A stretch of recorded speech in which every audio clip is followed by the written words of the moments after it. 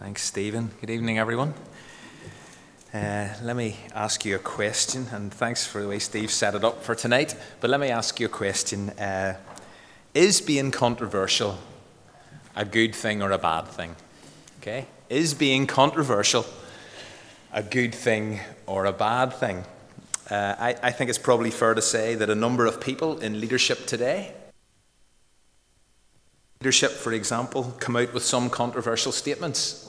I was going to give you some examples, but I've decided against that for various reasons. Although I'm sure we can all think of at least one, particularly at the moment. There are a few controversial characters on the world stage right now. But is being controversial good or bad?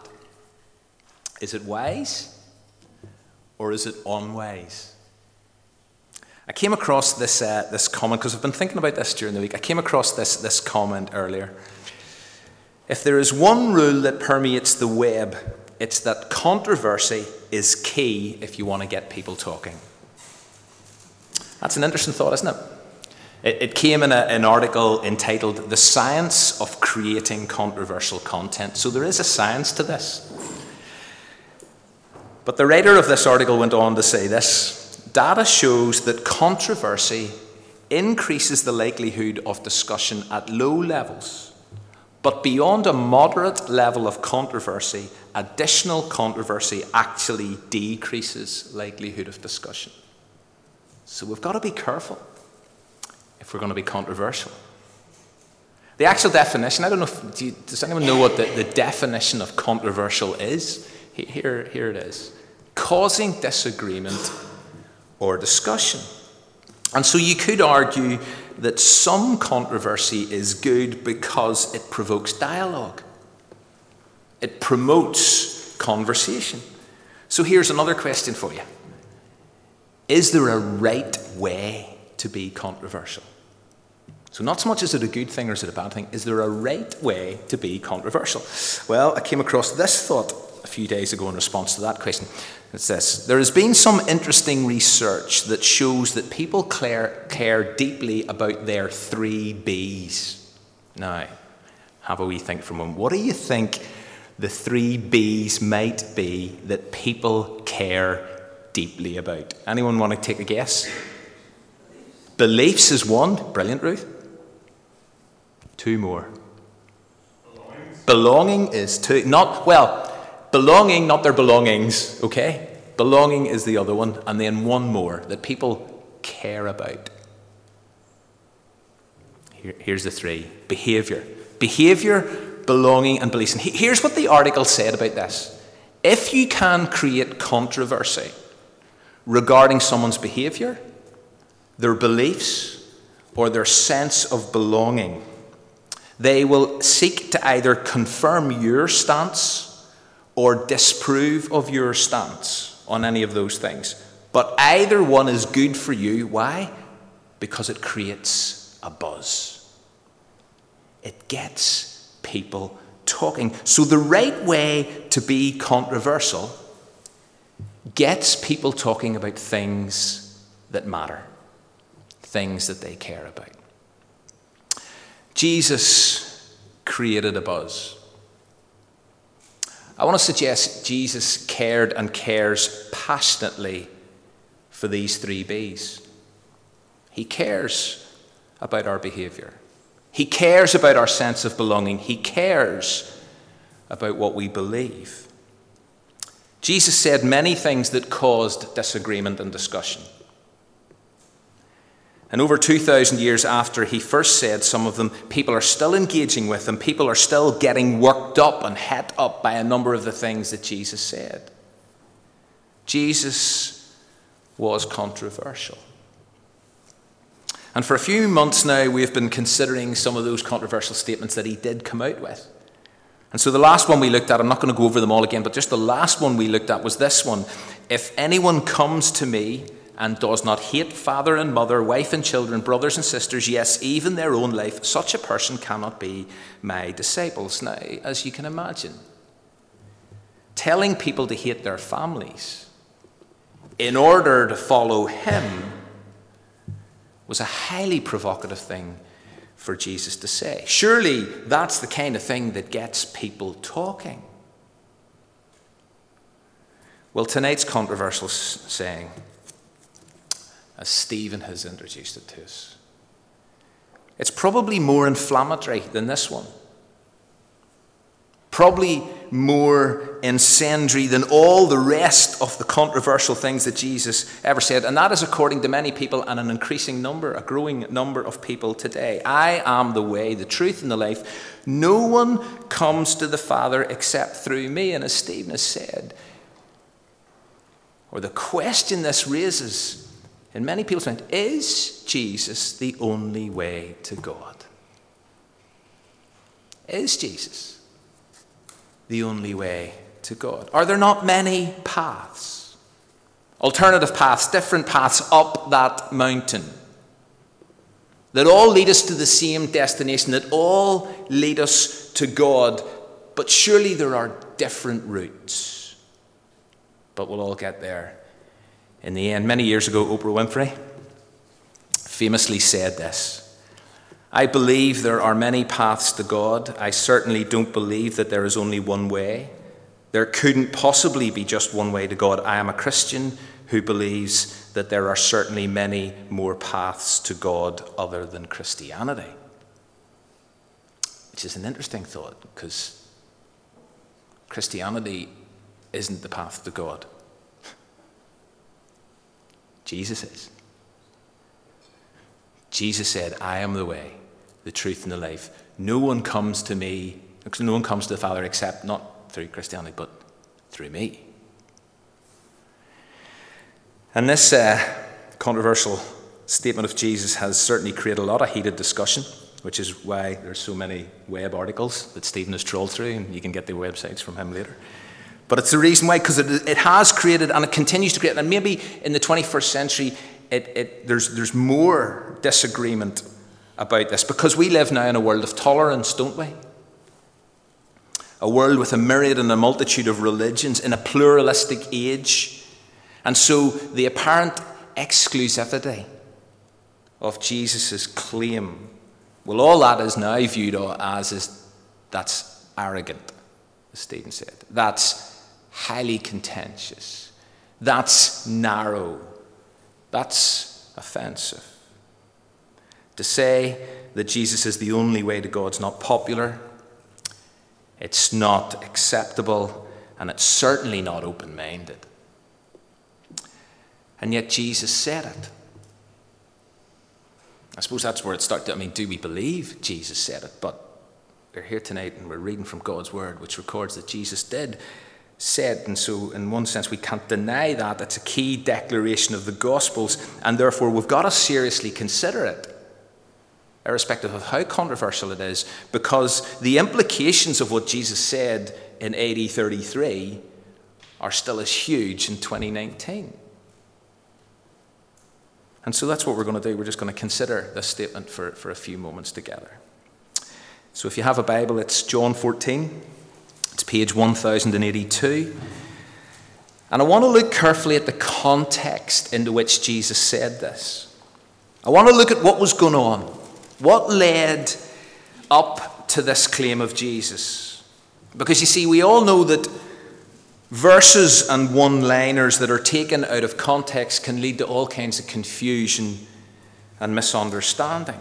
Now, I'm not about to suggest that John 14:6 can ever be or should never be taken as a standalone statement, but I want us to be really, really careful about where it fits into the story.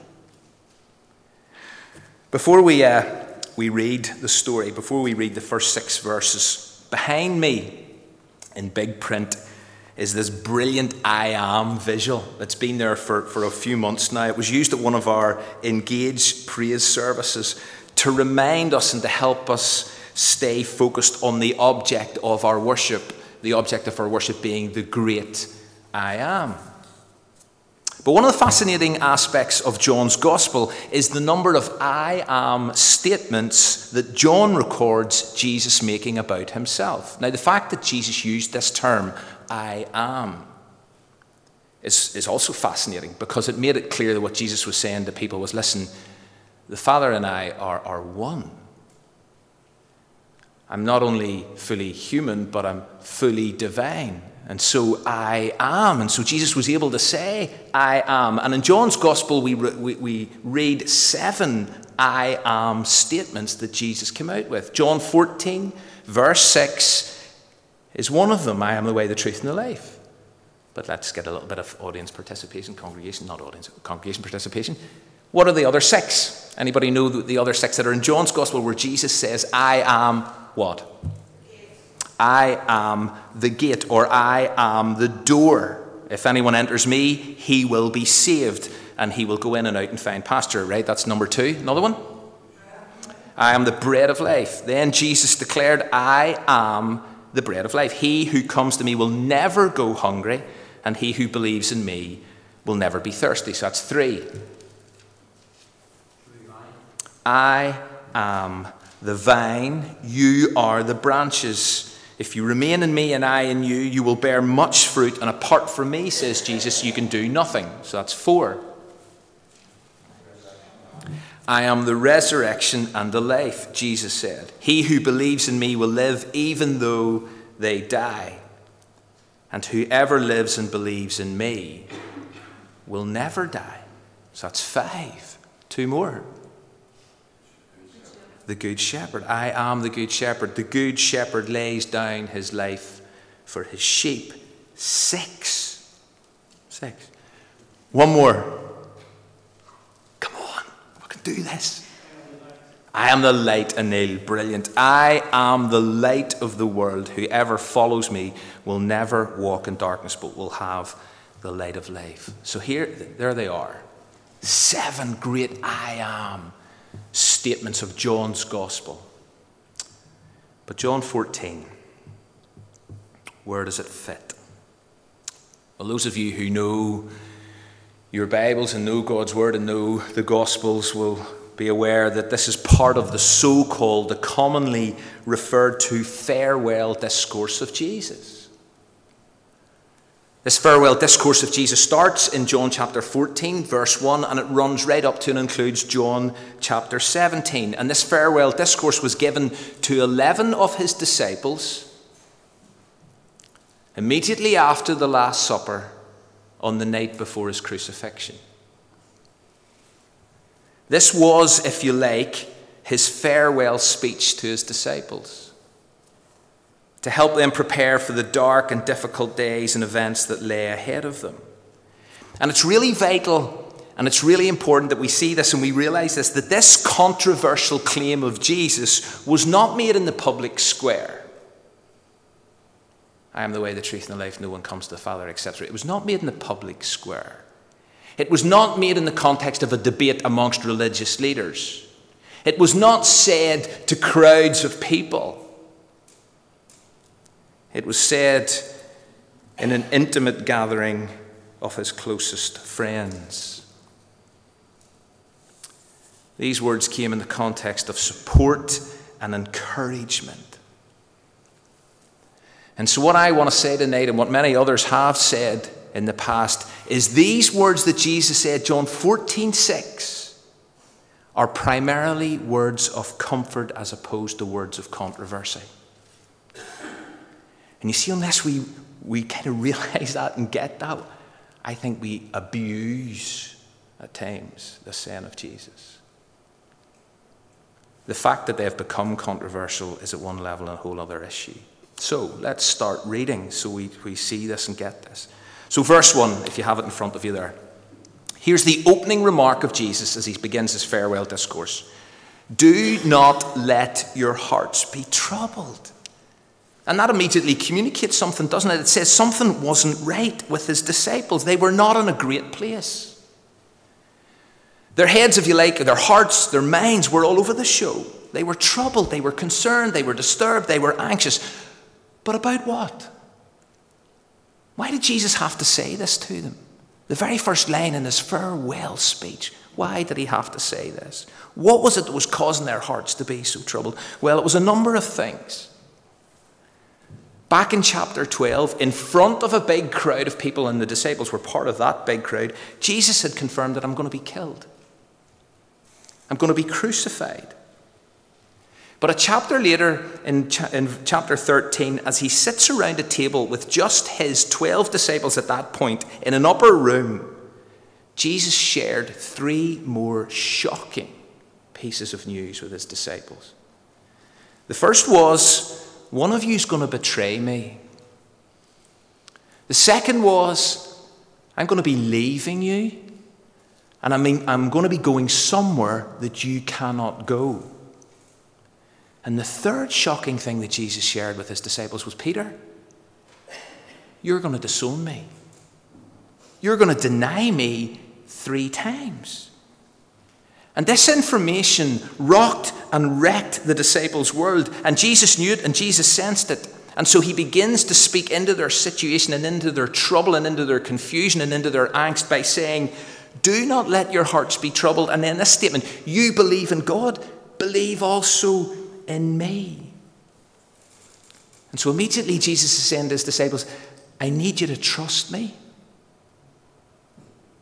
I know what I've shared is deeply troubling, but I need you to trust me. You trust God? I need you to trust me as well. And why do I need you to trust me? Well, let's read on. In my Father's house are many rooms. If it were not so, would I have told you that I go to prepare a place for you? And if I go and prepare a place for you, I will come again and I will take you to myself, that where I am, you may be also. And you know the way to where I am going. And so in the midst of their anxiety and their scrambled heads, Jesus assures his disciples, here's what he says to them. Guys, you're on your way home. You're on your way to my Father's house. And see this house, it's huge. It's got many rooms. Or in your version, many dwelling places. Or if you use the King James, what's the King James? In my Father's house are many what? Mansions. She's saying, listen, come home. You're on your way home. There's plenty of space in my Father's house for you. You don't need to fear the future. Yes, there are dark and difficult days ahead, but home awaits. You're not being left behind. You're not being abandoned. You're heading home. And Jesus tells them that he is on his way to prepare a place for them. He says, I go to prepare a place, and notice, for you. It's personal. And then in verse 3, he confirms 2 more vital aspects to bring comfort and offer hope. He says, listen, I'm going to take you there. Now, what exactly Jesus meant in this context here in John 14 when he said, I'm going to come again, was this come again after he died, the first time after his death on the cross? Was this about a reference to resurrection? Or was this a reference to when he is going to come again ultimately in the second advent? We're not entirely sure. But I'm going to come again. And I'm going to take you to be with me. The other thing, I'm not just going to take you, but you're going to be where I am. So all this talk of leaving you, it's a temporary measure. It's not permanent. You're never going to see me. You're not never going to see me again. But what exactly did Jesus mean when he said, I'm going to prepare a place for you? And I think this is really interesting. What did Jesus mean he was preparing a place? Well, sometimes we think, and I probably have more than I haven't in the past, if I'm honest, that this somehow refers to the idea that Jesus is getting heaven ready for my arrival. That he's doing the place up because it's not quite right. That somehow it's still under construction, that it's still a work in progress, which when you think about it, it's a nonsense. Is heaven not ready? I know one day there's going to come a new heaven and new earth, but is heaven not ready? I mean, has Jesus been engaged in DIY for the last 2,000 years? But sometimes that's what we think when we think Jesus is going to prepare a place. The Father's house is ready for us.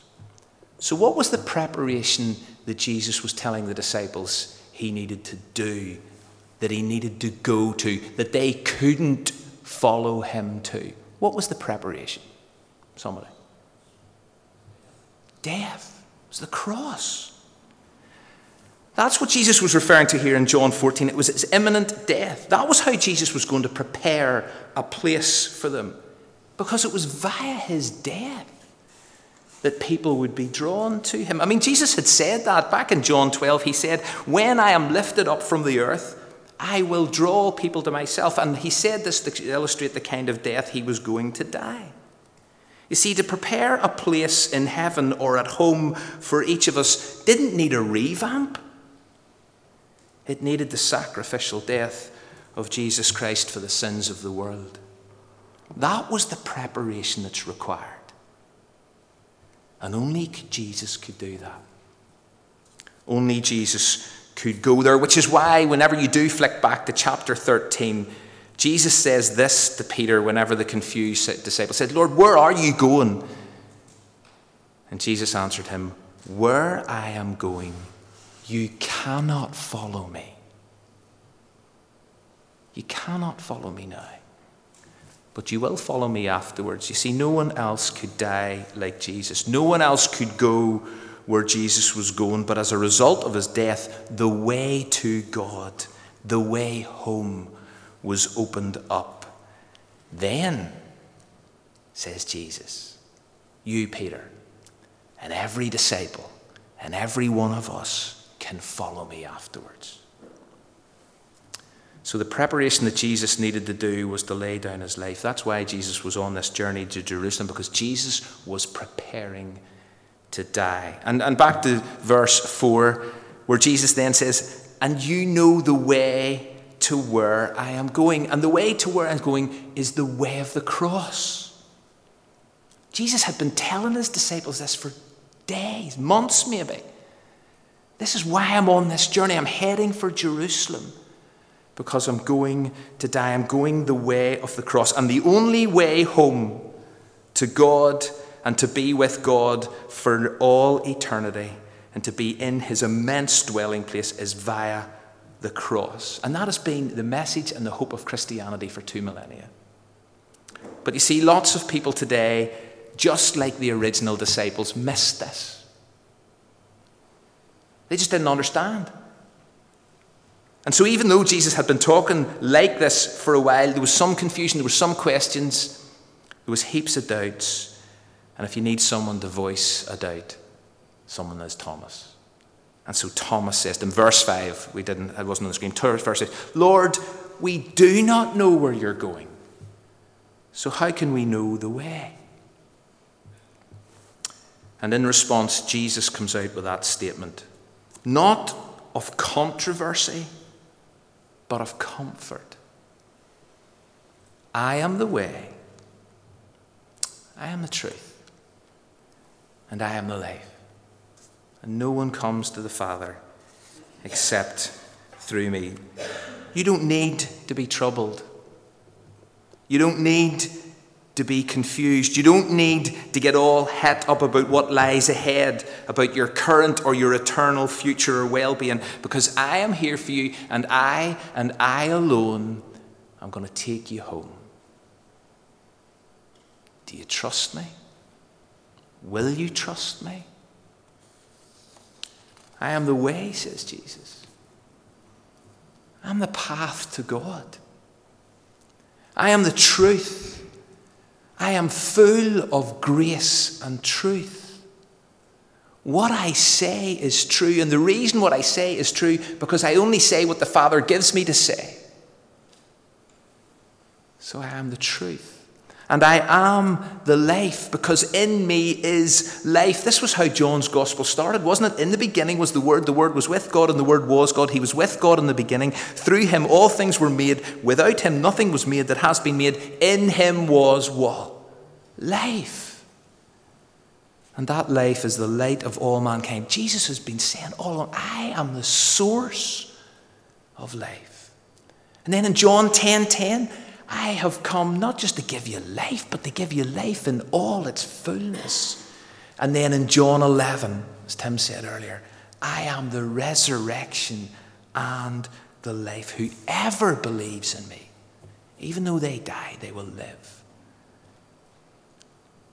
Do we believe? That's the issue. That's the question. These are such comforting words that Jesus is the way to God. Jesus is truth from God. Jesus is the source of life, real life, full life, eternal life. I'm not sure how many of you are familiar with Thomas à Kempis. How many people have heard of Thomas à Kempis? A number of people. German Catholic priest who wrote The Imitation of Christ 500 years ago, a book that has become and remains a highly influential source of Christian devotional reading. But here's what he wrote in this little book. It's not that little. Here's what he wrote in this book about John 14, and I love it. He says this: I am the way, the truth, as he was reflecting on what Jesus said, I am the way, the truth, and the life. Without the way, there is no going. Without the truth, there is no knowing. Without the life, there is no living. I am the way which you must follow, the truth which you must believe, the life for which you must hope. I am the inviolable way, the infallible truth, the never-ending life. If you abide in my way, you shall know the truth, and the truth shall make you free, and you shall attain life everlasting. That is a brilliant summary, I think, of what Jesus was saying to his disciples in order to comfort them, in order to give them hope, in order to let them know, listen, in my Father's house, because I'm bringing you home. Don't let your hearts be troubled. And how am I preparing a place for you? I'm laying down my very life for you. I'm dying in your place. I'm dying for your sin. I'm dying so you never have to die. But you will live forever in my Father's spacious dwelling place. And if that idea seems far too controversial in our 21st century world, then please allow controversy to stimulate conversation. And I want to finish with a great quote from Kevin DeYoung, who actually, and some of you will know Kevin DeYoung and will read a lot of his stuff, will listen to a lot of his sermons online. But he actually makes the point that all paths do lead to God, but not how Oprah Winfrey sees it.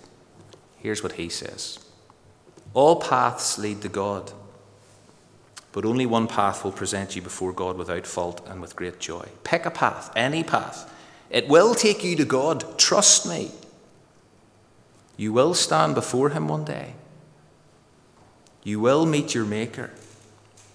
You will see the face of Christ. There are many ways up the mountain, but only one will result in life. And that only one is Jesus, who said this. But please realize that these are words of comfort that offer support and encouragement, and they have the potential to transform lives.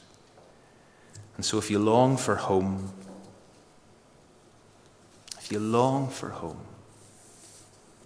listen to Jesus, believe in Jesus, and thank him for preparing a place for you and preparing the way for you by laying down his life, as we are about to remember now.